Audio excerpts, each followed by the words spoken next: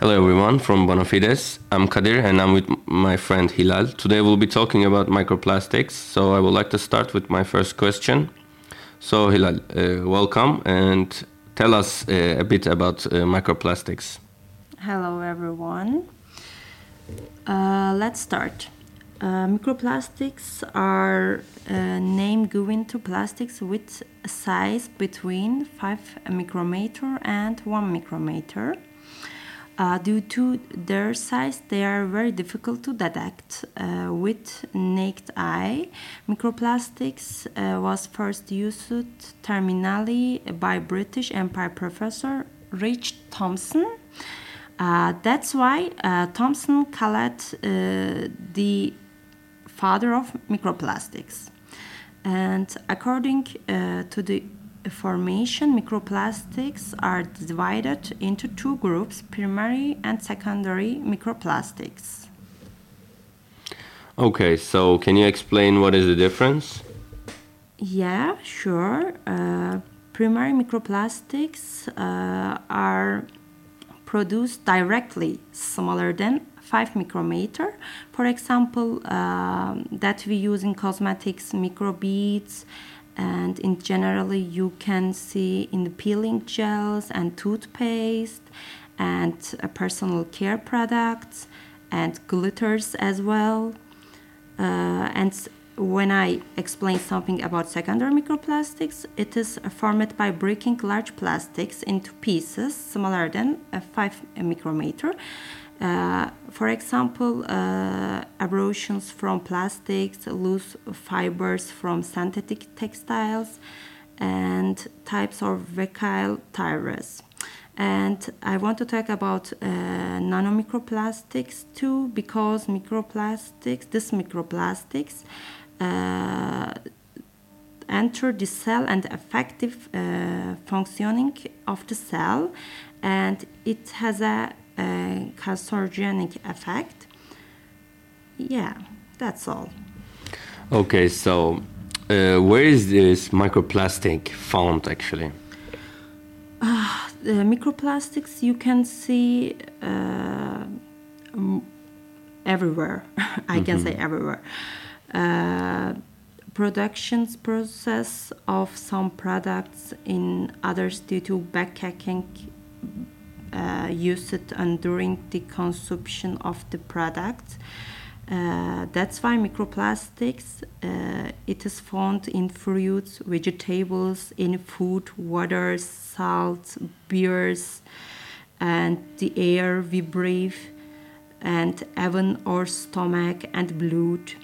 The main source of microplastics is in the oceans and seas, and that's why you can find as well in fishes and sea creatures, and you can see in your clothes, actually everywhere.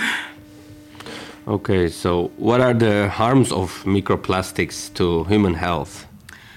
According to research, microplastics it may be effective in emergence of cognitive developmental disorders. It can lead to serious disease such as obesity and cancer. It may have an effect on the occurrence of birth defects and reproductive problems.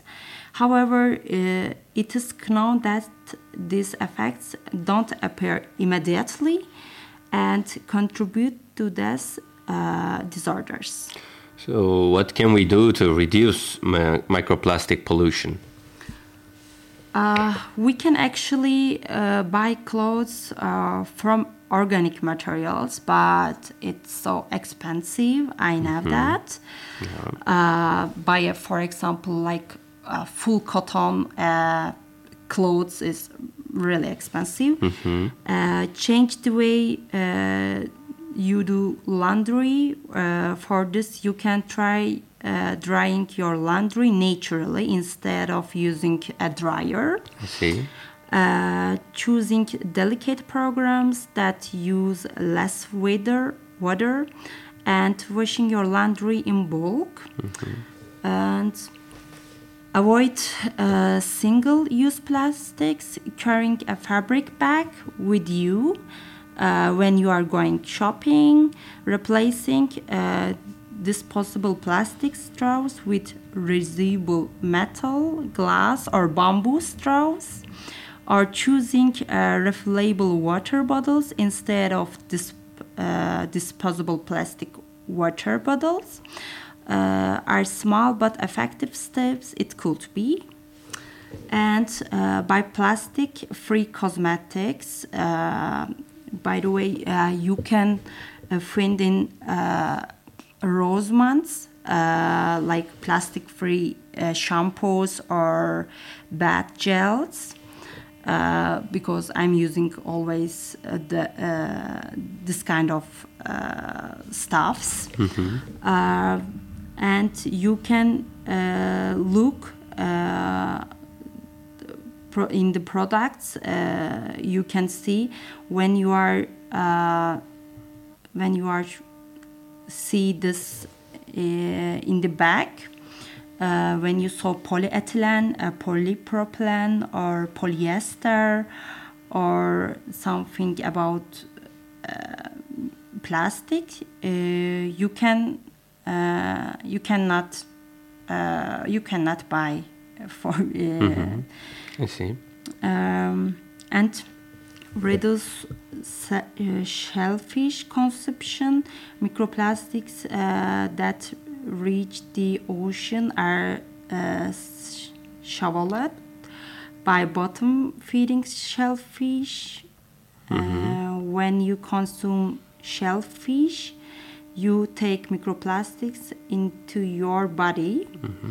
And don't heat your plastics food in the microwave. And in your home you can do it. Thus you can dust regularly. A significant part of the dust particles in homes consist of microplastics as well. You can reduce this amount by keeping your home as clean as possible. Okay. Thanks for all this useful information, Hilal, and thank you for listening. And thank you too. Okay.